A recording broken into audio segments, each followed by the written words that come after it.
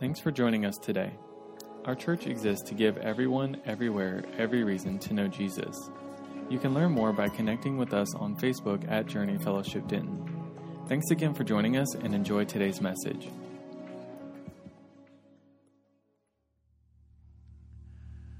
Amen. Well, can you tell that it smells a little better in the auditorium at this time than it did this time last Sunday because everybody's got their shoes still on. Amen.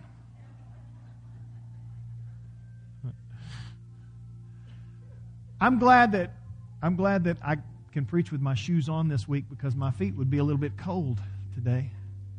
Weather's a little different. If you don't know what I'm talking about, you missed a great time in the Lord last week. The Lord He moved in this place during worship. The Lord just moved in. I mean, it was just amazing, and His presence just overwhelmed us. And, I explain it like this. When someone puts their finger in a light socket, you're going to do something, right? You may not act like me. You may not run around like me. You may fall over. But you're going to do something.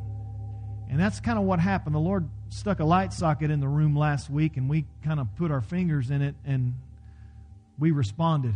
Amen. And I'm so grateful for the presence of God.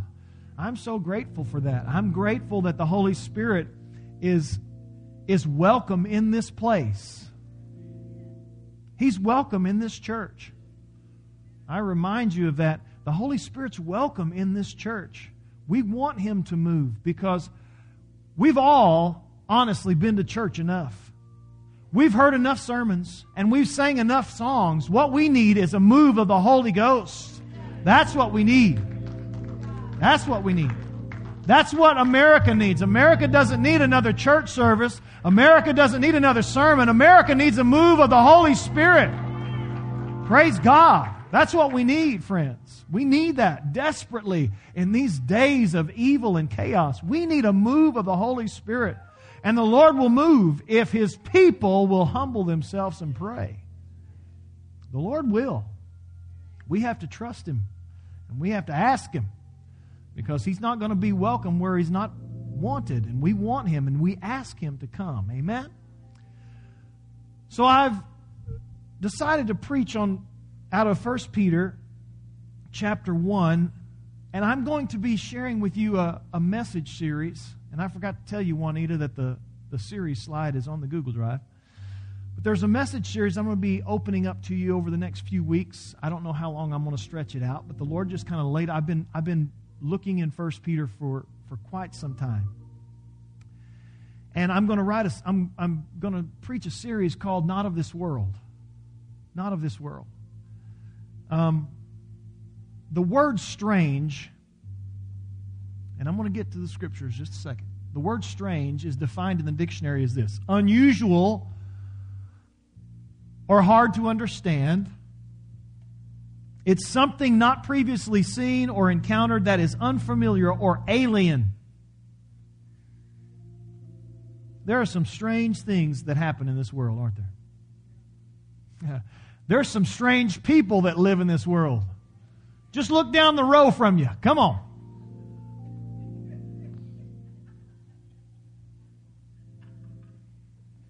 If you look down the row and they don't look strange, then guess what they're saying about you?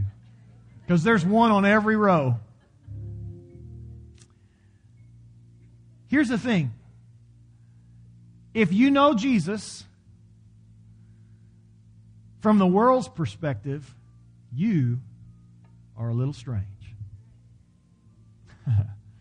You're strange. Aaron, you're a little strange, buddy. Charlie, you're a little strange. People see it. And the world knows it. Guess what? And I'm proud of it.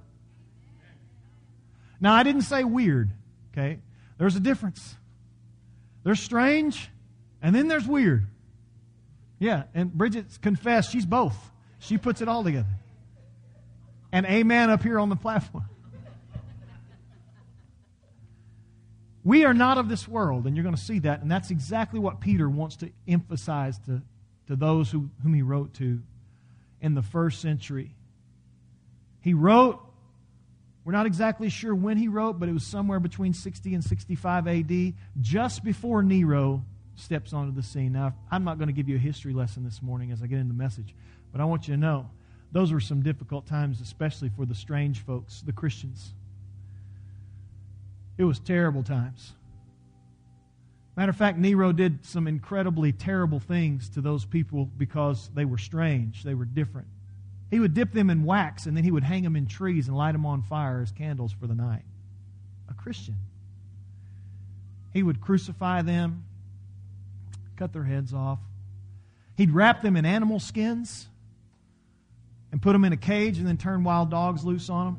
They'd be eaten by animals. It was a terrible... You think some of the things that we see today are atrocious. Those were atrocious times for those people who were not of this world, who were strange.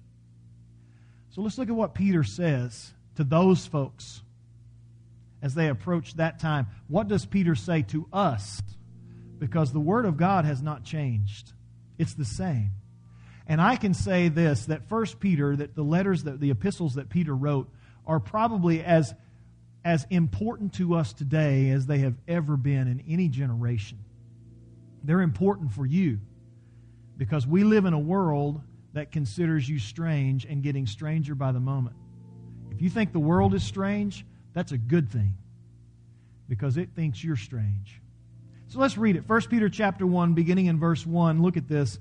Peter, an apostle of Jesus Christ, to God's elect strangers in the world. There we go, strangers in the world. You can underline that if you want.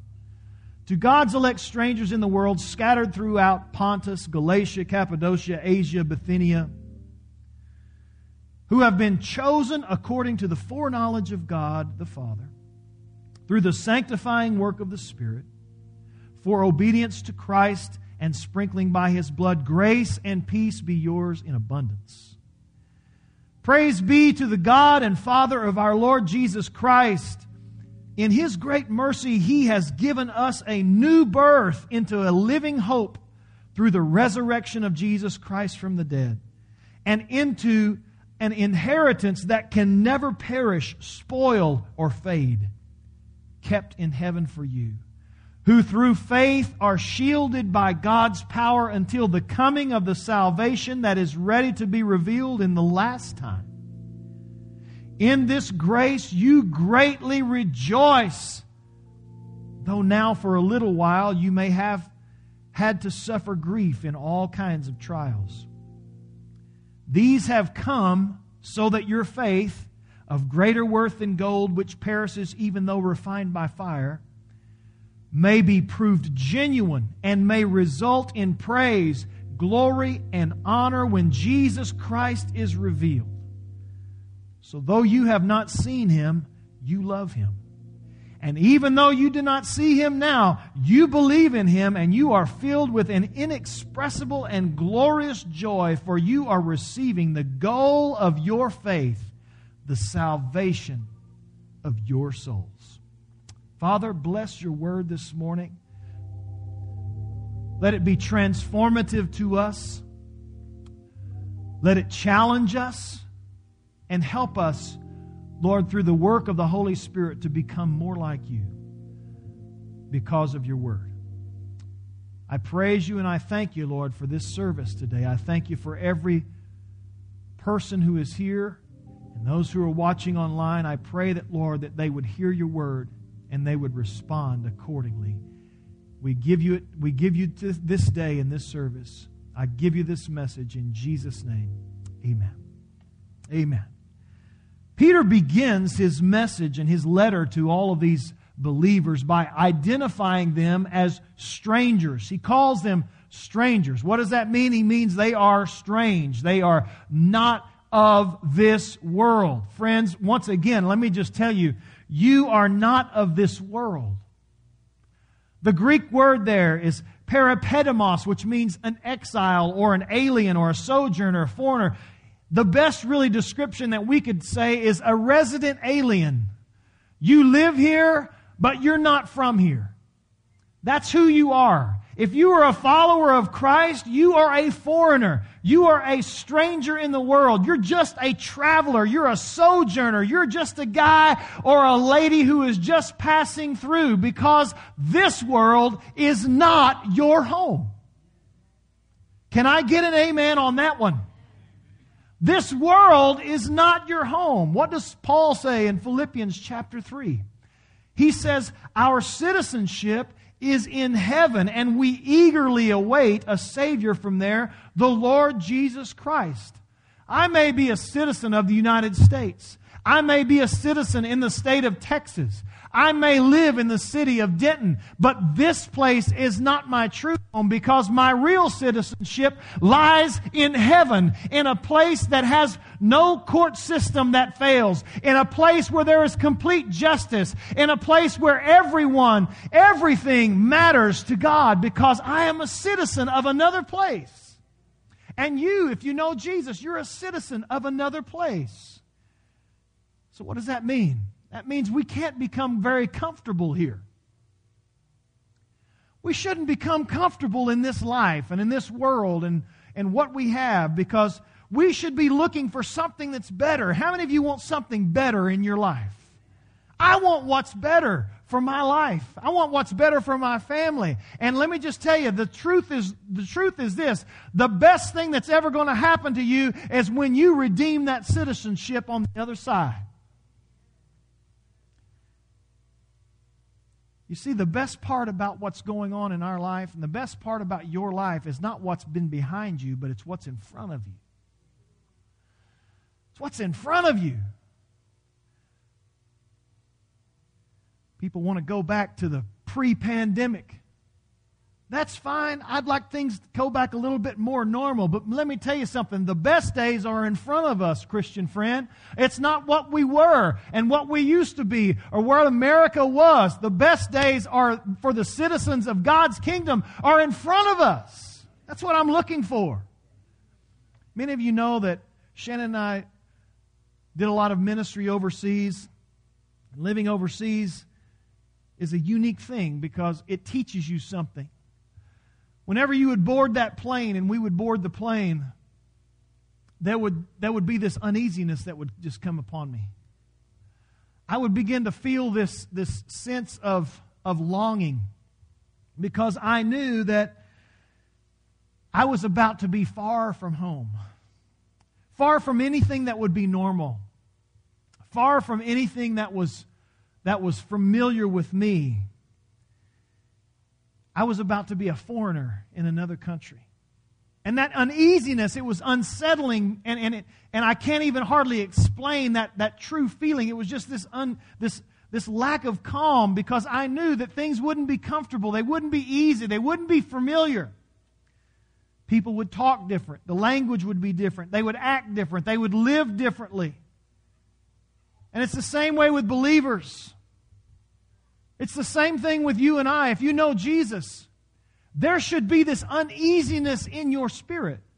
You say, well, Pastor, I thought we're supposed to have the peace of God. The peace of God passes our understanding, but our understanding tells us we're not at home and we're a little uneasy.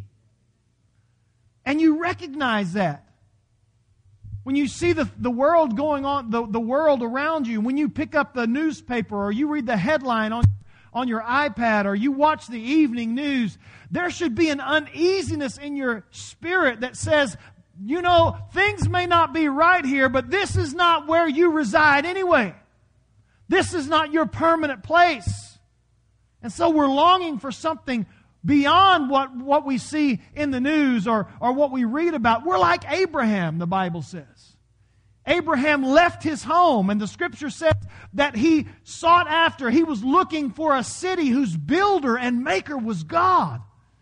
The greatest pursuit in your life, my friends, is not to see how big you can make your career or how famous you can become or how much money you can stick into your bank account. The greatest pursuit of our life should be to pursue that city that one day we will walk into, that we will enter through the gates and we will see our Savior Jesus Christ welcoming us into our home that is there for eternity. That's our greatest pursuit.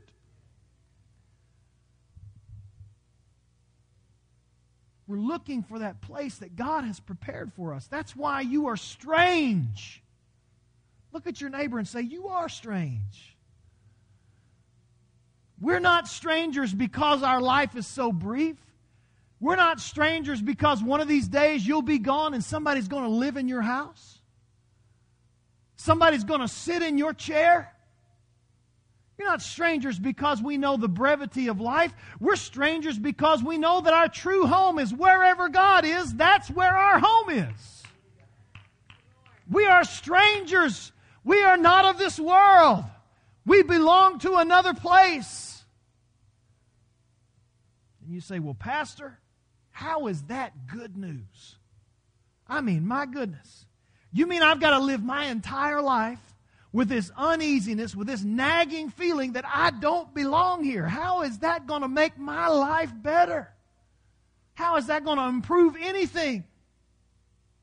Why should I rejoice? Look at verse 6. He says, because of this you should rejoice. Why should I rejoice if I'm just always going to be uneasy? Well, as Peter wrote to these Christians scattered all across the Mediterranean, he said, look, there's some things that I want you to realize. He said, first, I want you to realize that we have been chosen by God previously. If you're taking notes, that's your first blank. We've been chosen by God previously. You've been chosen. He said, you are God's elect strangers. You see, if you look in that scripture, if you'll go back to that verse, Juanita, in verse 1 of 1 Peter, the NIV version puts a comma where a comma should not be. Because in the Greek language, the word elect or eklektos is actually an adjective. It is a modifier of strangers, of parapidemos. So the Greek reads electos parapidemos, which means you are an elect stranger. Now, why does that matter? Why did I give you a 5-second Greek lesson? It's because being chosen is a big deal. Being elect and chosen is a big deal. How many of you remember in grade school or junior high or whenever it was, when everybody would meet on the field or on the court and they would choose captains, and the captains would do what? They'd pick their teams. How many of you remember standing in the group of guys or girls and you're just kind of standing there? Hoping. You know, and every time the captain, it'd be his turn, you'd kind of scoot in front of him. You know. What did he do? He'd choose. If you were playing football, who's he choosing? I'm choosing the fastest guys. I'm choosing the strongest guys first. I'm choosing the biggest guys. If you're playing basketball, you're choosing the guys that can shoot. You're choosing the tallest guy. You see, it's a big deal to be chosen. And this was a monumental thing for Peter. He says, you are God's elect. You are the electos parapita. You're an elect stranger. It's a big deal to be chosen. Once you look at Peter's life, how monumental that was in his life. I mean, he's out fishing one day, casting nets. That was his life. I'm a fisherman. That's what I do. On Mondays, I get up, I go to work, I fish all day. And it's not leisurely fishing. It's not sitting there waiting for... I'm fishing to feed my family. It is an important job. I have to do this. It's not because I just love to, because there's days sometimes when I know that you go to work and you're thinking, you know what, I just don't love to do what I'm doing, but I do it because it's a job. Not a lot of amens, but I know you're amening in your heart. Being chosen was a big deal because one day as Peter's out fishing, as he's doing his normal thing through the world, all are on his job, all of a sudden this man that he had heard from before through the voice of John the Baptist and his brother Andrew, all of a sudden walks up to him and he says, hey, follow me. I choose you. I choose you. Follow me. Jesus chose Peter and invited him to follow. And guess what? Peter chose to follow. There's a lot of choosing going on when you're a stranger in the world.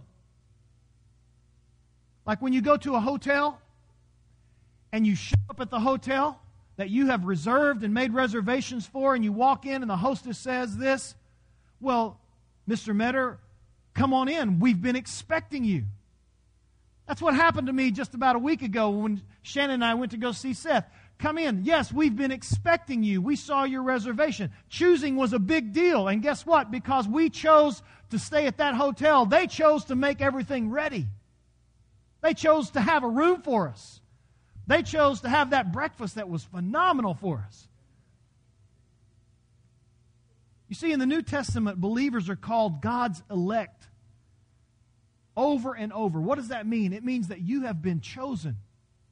You've been chosen.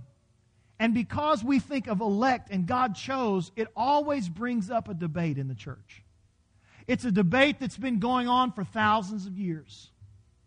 It's a debate that asks this simple question: did He choose us, or did we choose Him?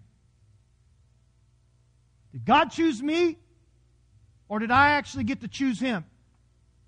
And here's the answer to that question: yes.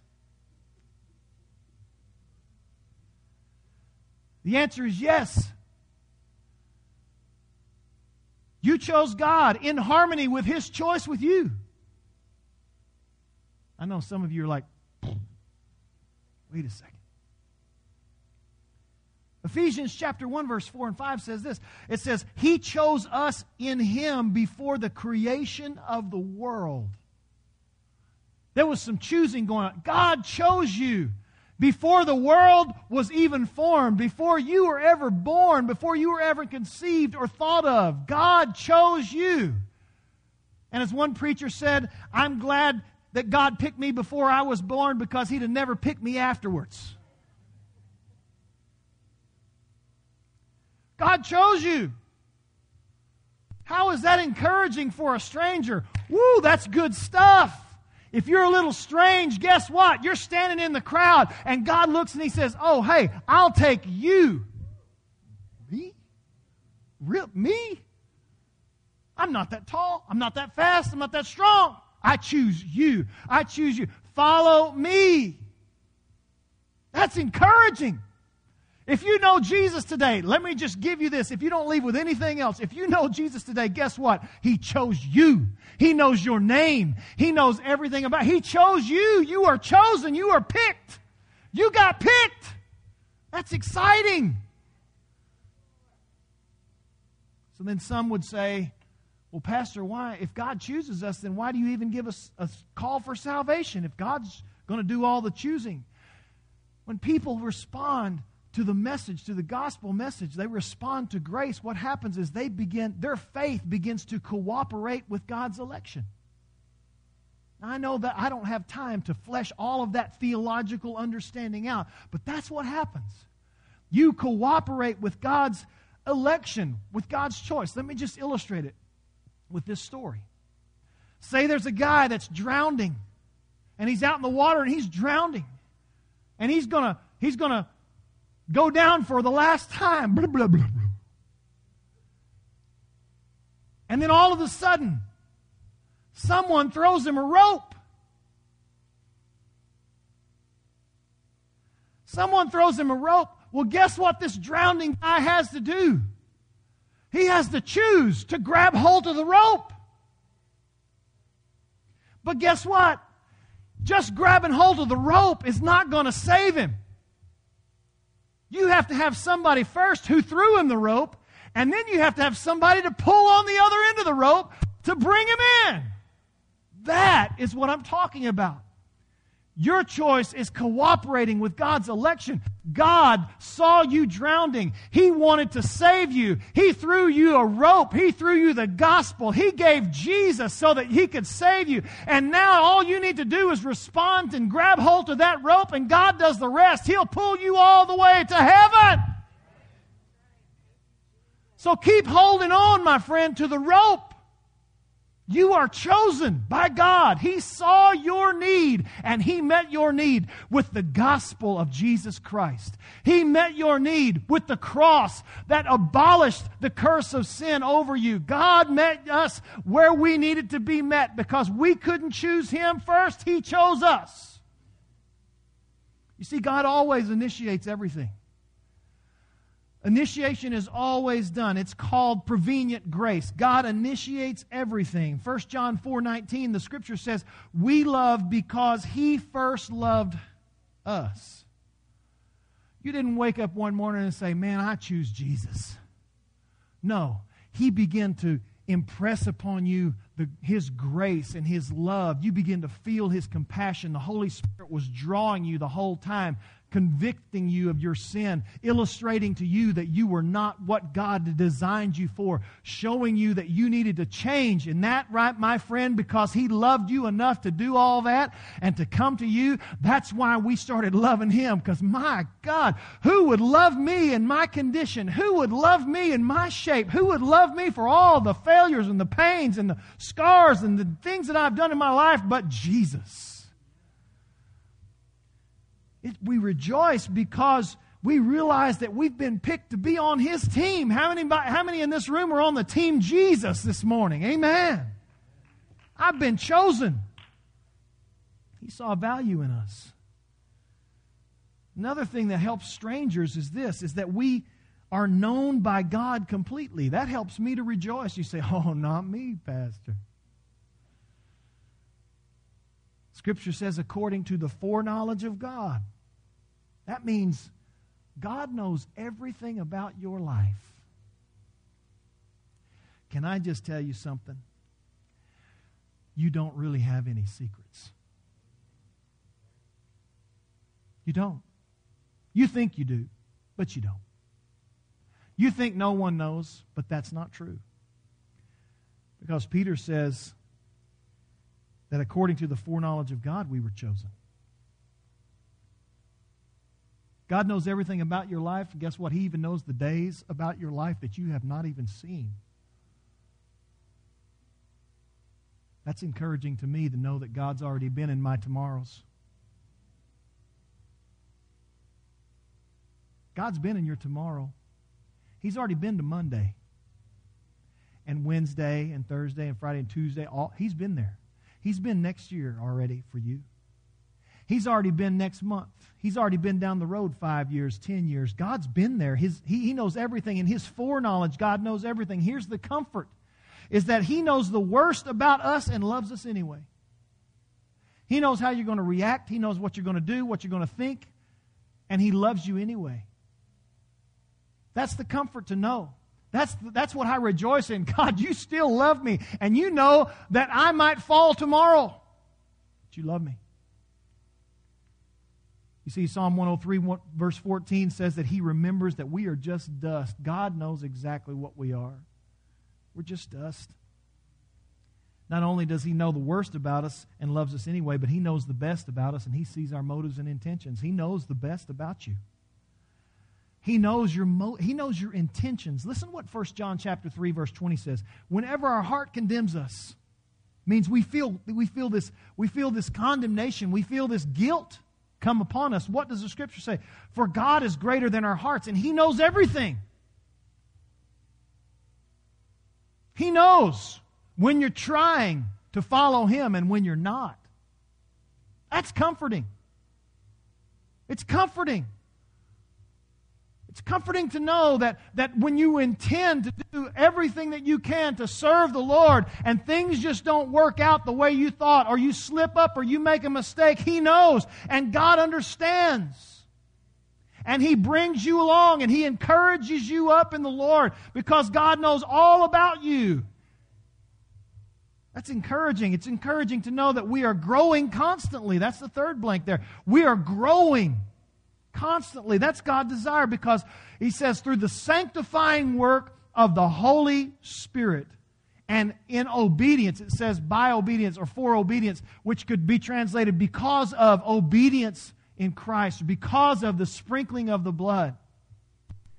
God intends for us to continually grow.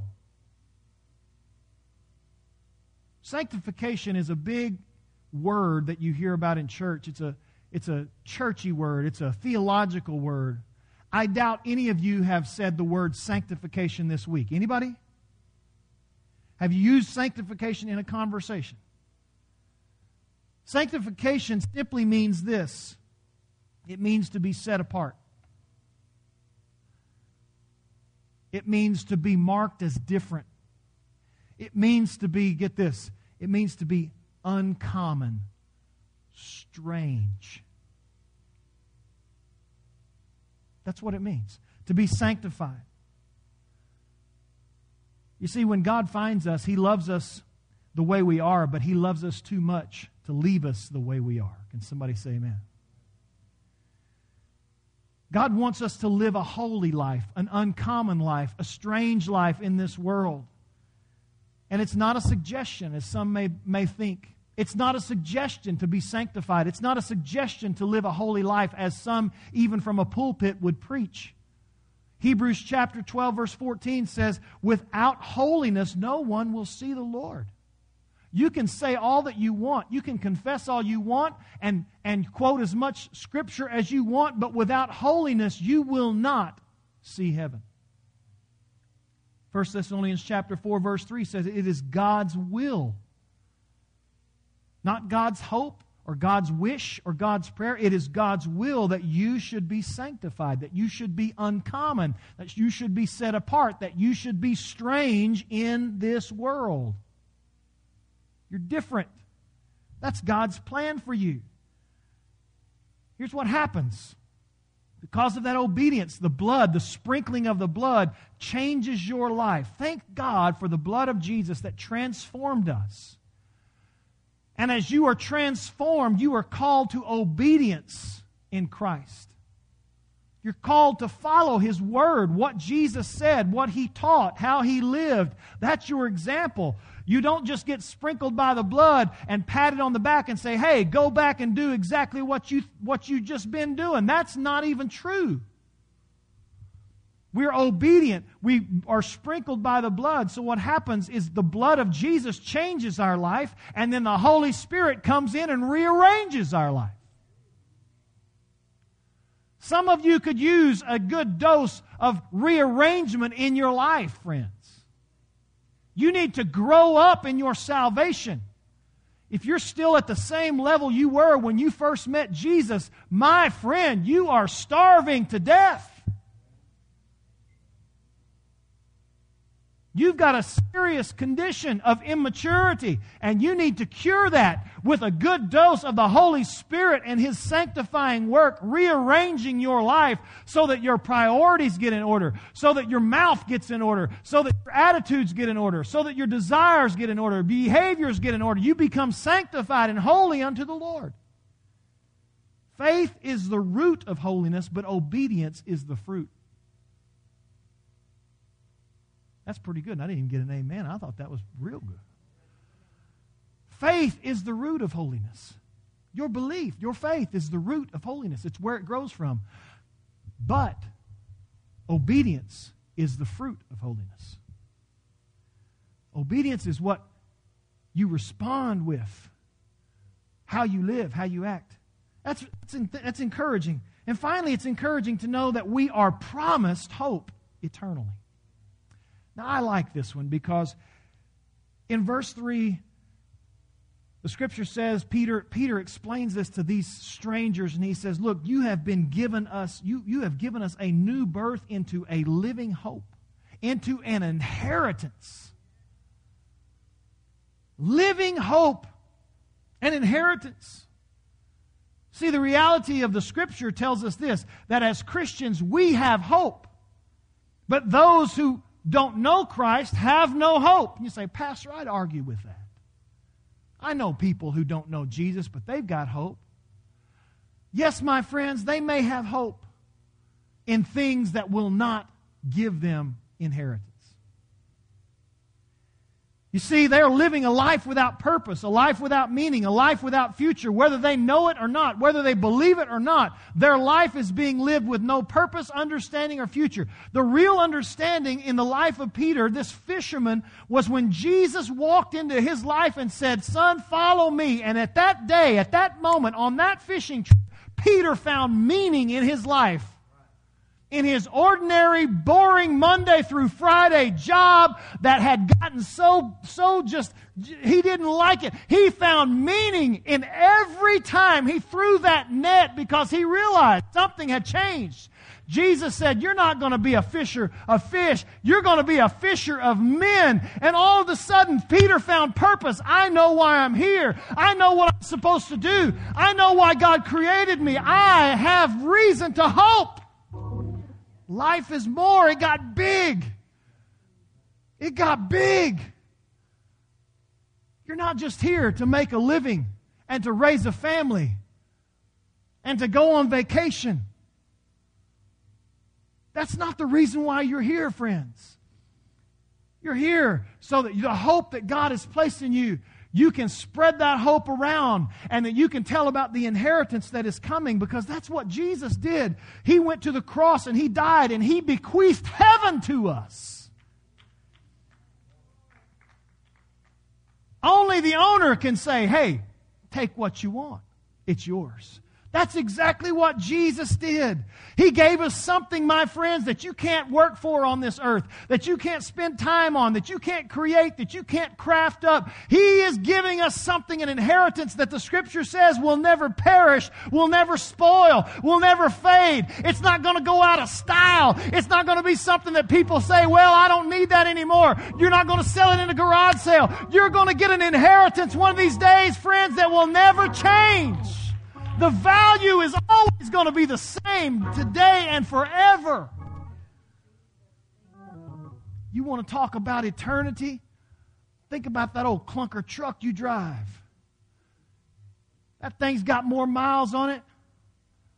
Ain't no way it should even keep on going, but it sure does. The Lord's gracious to you. But one of these days, my friend, it's going to lay down on you. It's going to give up the ghost. And guess what? It's going to go to that great junkyard in the sky.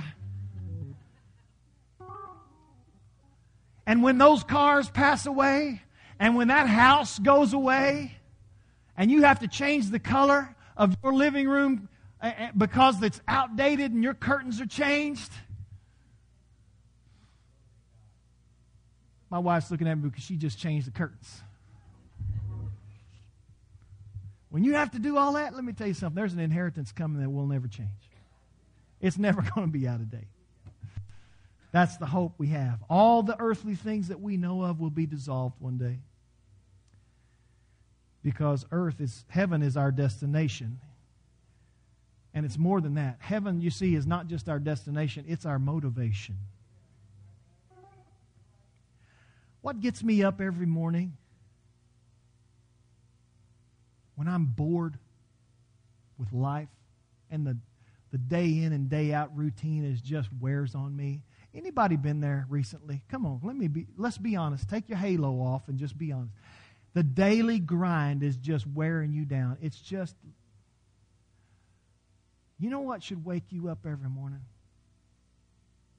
It's the motivation to know that I'm not doing all this work for this life. I'm not doing all this for this world, because I am a citizen of another place. I am a stranger in a strange land. I'm just passing through all this stuff. I'm just living this life because it's what I have to do. But one of these days, I'm going to see my real home. I'm going to see the efforts that I've really been working for. That's my motivation, not just my destination. Heaven is my motivation. It gets me up in the morning because I'm one more day closer to seeing home. Hallelujah. If you're a young person, you don't get that yet because you still think that you got life eternal on this planet. But let me tell you something. It does not last. And the older you get, the faster it goes by, and the more motivated you get, because you know for sure when you wake up and you hear the creaks in your back and the pops in your knees, you know this world cannot be my home. Amen. So let me break it down for you. As a stranger in this world, you are a person that God has had His eye on before you were ever born. He chose a plan and a purpose for your life before you ever took a breath. He determined in you to have you on His team, all the while knowing everything about you, the good and all the bad. All the good, all the bad. And guess what? He didn't intend to leave you as an average individual. He has a plan to grow you, to make you, to shape you, to mold you into something that you never thought that you could ever be. But someday you will realize this. You don't have to question it because God has already planned the celebration for you. The place has already been reserved for you.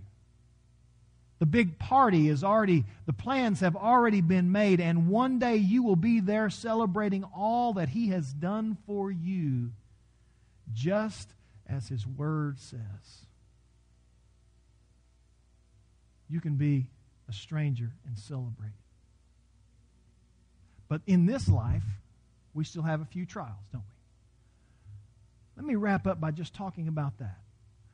I've got a few minutes. So stay focused, stay with me. You see, in this life, we are strangers, but we have trying times. If you're in the middle of a hard time right now and you're a follower of Jesus, you just say to yourself right now, I want you to say this. If you're in a trying time, if you're having a hard time right now, you're going through something in your life, I want you to tell this to yourself right now. My faith is being tested. Just say it to yourself right now. Just say, my faith is being tested. My faith is being tested. Because look at verse 6, and I'm going to close with this. In verse 6 it says, in this you greatly rejoice in all of these things, though now for a little while you have had to suffer grief of all kinds of trials. We're strangers. We are not of this world, but guess what? We have to walk through this world for now. And in this life we will have struggles, as Jesus said in John chapter 16, verse 33. But He said in verse 7, these have come so that your faith, of greater worth than gold, which perishes even though refined by fire. Gold is it's going to even vanish. These have come so that your faith may be proved, look at that word, genuine. You know, if there's genuine faith, then it must be false faith, right? I mean, the converse must be true. And I believe one of the biggest challenges in churches today is the problem of false faith. Let me just give you 3 ideas of false faith real quick. Here's what false faith looks like. First of all, false faith that is false, is inherited faith. What do you mean by that, Pastor? Well, it means like this. You're a kid and you say, well, my dad was a Methodist, my mom was a Baptist, and I was baptized as a baby as a Catholic. So I must be a Christian. I must have faith in God. I mean, I was raised in that house. I was raised in under those sets of rules. Recently, I was just talking to a 19-year-old college student at UNT, and that was exactly his story. He said, I was raised in a Christian home. I grew up with all the do's and don'ts. I went to church every week because I was told to go to church. I was there. Even though I got up older, he said, I was at church. It was just something that I did. And he said, I just wonder. I'm not sure if I believe it all. Guess what? He's had false faith. It was inherited faith. He never discovered his own faith. He was just living off of mom and dad. He was living off of grandma's faith. He was just guilty by association, thinking that their faith could get him into heaven, that their faith made him a citizen of heaven. But truthfully, that is a false faith, and it's prevalent in our culture today. It's all over the world. We've got a generation of kids who go to church. We've got a generation of kids who don't go to church now, but used to go to church. We've got a generation of kids who were told by grandma the truth, but guess what? They don't have the true faith. It's inherited. They can tell you the stories of the Bible, some, but they don't know the faith of the Bible. They don't know faith in God. There's another false faith. It's called shallow faith. Shallow faith, you can see it in Jesus' parable of the sower when he talks about that the seeds of faith were scattered upon the road. They were scattered upon a hard soil. They're scattered along weeds, and what happens? They take root, but then Jesus says the worries of life and deceitfulness of wealth and desires of worldly things, they begin to choke that shallow faith out because it got laid there, but it didn't go anywhere. It just kind of sat there. And if it did grow roots, the roots were so shallow that when the sun came out and things got hot, when the trials came, it just burnt that faith all up. I usually don't tell people that I'm a pastor when I'm out in public. And the reason why is because of two things. Number one, either I'll get ignored in any conversation, or number two, I become the confessional. And that happened recently. I was talking to a young man, and he found out that I was a pastor, and he began to tell me, he's like, hey, I was raised in a Christian home, and I went to Sunday school. He said, I know, at one point, I gave my heart to Jesus, but he said, I got busy with school and student loans and car payments, and I started doing a whole lot of partying, and smoking a lot of weed. And I was like, hey, easy, I became the confessional. I was like the catch-all of everything. He began to tell me, just telling me his whole story of his life. And the only thing that I can say is this, is that he had shallow faith. Because when life started really getting busy and complex, when life gets to where you got a family and you're raising kids and you're trying to manage a business or you're trying to hold things together, or if you got student loans and you've got this test this week and this test next week and you've got all these things going on, guess what can happen to your faith? It can get squeezed to nothing. You have to be careful, Christian friend, that your roots don't dry up when the pressure gets on. There's another type of faith, it's called conditional faith. This is the kind of faith that says, I will believe as long as things go my way. I'm good with God as long as God's good with me, or good to me. There's a guy that I work out with at a gym. He told me, he said, I'm trying to be a Christian. And I said, what do you mean by that? He said, well, I'm trying to, figure it out. He said, my wife left me. I'm struggling financially. He said, how can a God like that allows like that, how can I believe in a God like that? What is he saying? He's saying my faith is conditional on how well my life is going. That's what he's saying. It's conditional faith. It's a false faith. Whether it's conditional or inherited, whether it's shallow, it's a false faith. Faith is the type of faith that when trials come, they test your faith to see if it is genuine or see if it was false. So how does God know what kind of faith you have? He uses trials. God uses trials to reveal our faith.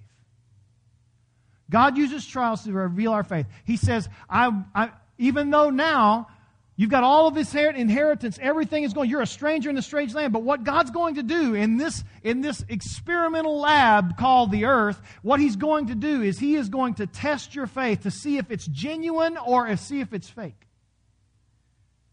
A faith that can't be tested is a faith that can't be trusted. You can't test your faith. If you believe that God is who He says He is and He can't test that, then you can't trust it. You look at Peter. In his early years, he was obnoxious, he was impulsive, he was cocky, he was incredibly inconsistent.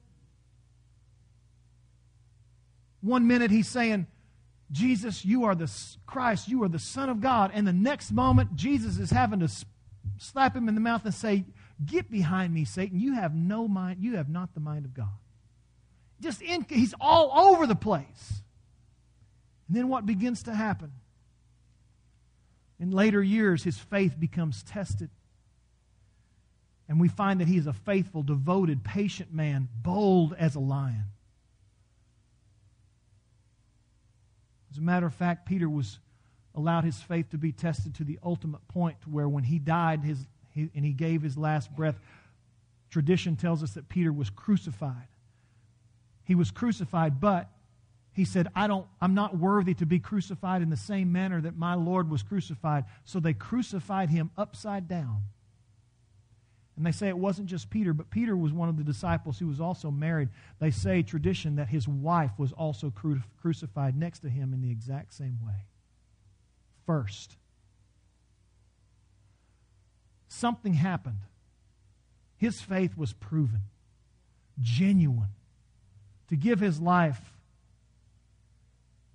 You're here this morning and you're wrecked with pain. You're wrecked with trials. You're wrecked with anxiety and worry and fear. Can I just promise you something? That there is a purpose in that pain. That there is worth in that trial that you are going through. Why? Because God never wastes a hurt. You see, trials draw you close to God. The good news is not that God saves us from our trials. The good news is that God saves us from our sins. Hallelujah! There's a misinterpretation that a lot of people carry around. It says, well, God won't give me more than I can handle. That is a misinterpretation of Scripture. The Scripture reads this, is that God will not let you be tempted beyond what you can bear. It's a misinterpretation of things. I often think that God gives us way more than what we can handle. Because when we have too much, we have to rely on Him. Forget this. Oh, well, God's not going to test me to the point that I can't bear it. No, God's going to overwhelm you till you just say, Jesus, please. And we call upon His name. We call upon Him.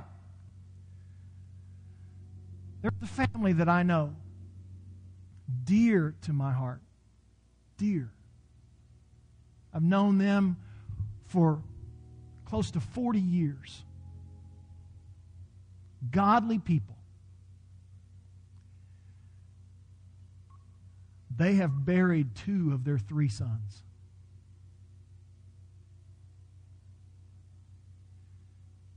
Now, I don't even want to think about that. It's overwhelming for me. But when you talk to them,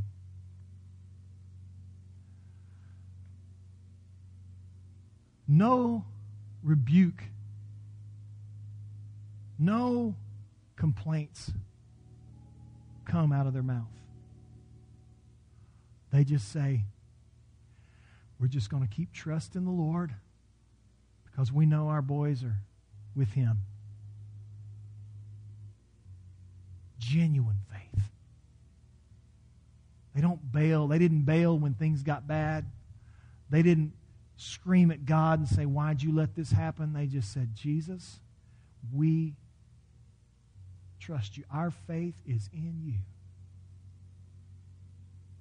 And if you're going through a trial right now, that's what it takes. Lord, my trust, my hope's in you.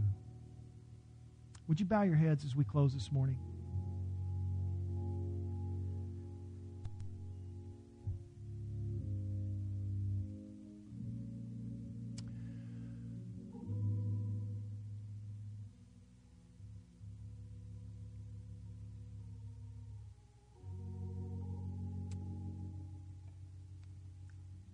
If you're here this morning and you say, Pastor, I'm going through a trial today.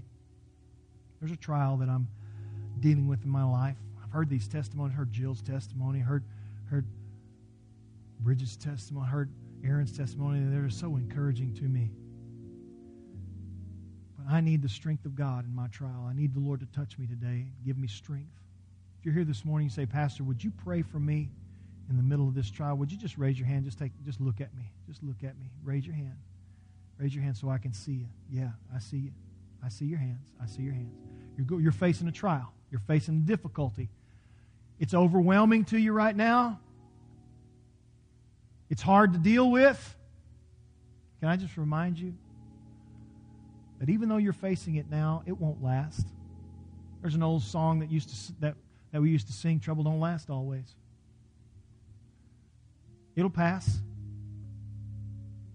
Because you have a perspective that most people don't. And here's your perspective. You're just a stranger here. Things may get tough, but it's not the worst. You see, Jesus is waiting for you one day. Stay faithful. Stay faithful. I want us all to stand this morning. I want to pray for you as we close.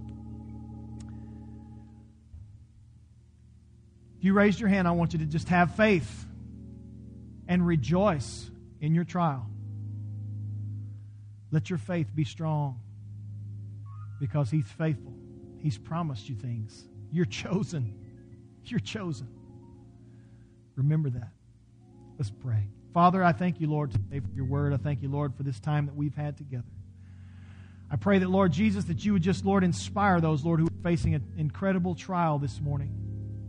That, Lord, that you would just undergird them. Lord, let them find strength, Lord, today and tomorrow, Lord, that they didn't know that they had. Remind them, Lord, that they have been chosen. That, Lord, they're not going through something, Lord, that you haven't already seen. Their trial didn't catch you off guard. Lord, you are faithful, Lord, through the worst of days. And, Lord, you are faithful through the best of days. You do not change. And so, Lord, I pray that you would bring encouragement to them. Right now, I pray that, Lord, as they said earlier, my faith is being tested. Lord, that they would realize that, Lord, you're just testing them. You're testing these strangers, Lord, in this world they don't belong in. You're just testing their genuineness of their faith. Help them to pass the test.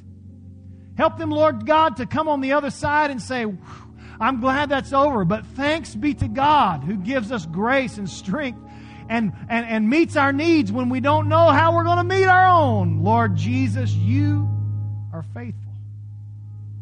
Let that genuine faith, Lord God, be proved. And so that one day, Lord, as they, Lord, walk out of this life into the next, Lord, that they will be welcomed to their home, Lord Jesus, that says, welcome you of this genuine faith in Christ Jesus. Encourage them, Lord, encourage them, and help them, Lord, today. We believe you and we trust you, and all of your word is true. Confirm it in our hearts today. Thanks for listening to this message. If you were blessed by this ministry, we want to encourage you to share it. And if you don't have a church home, come join us any Sunday at 10:30.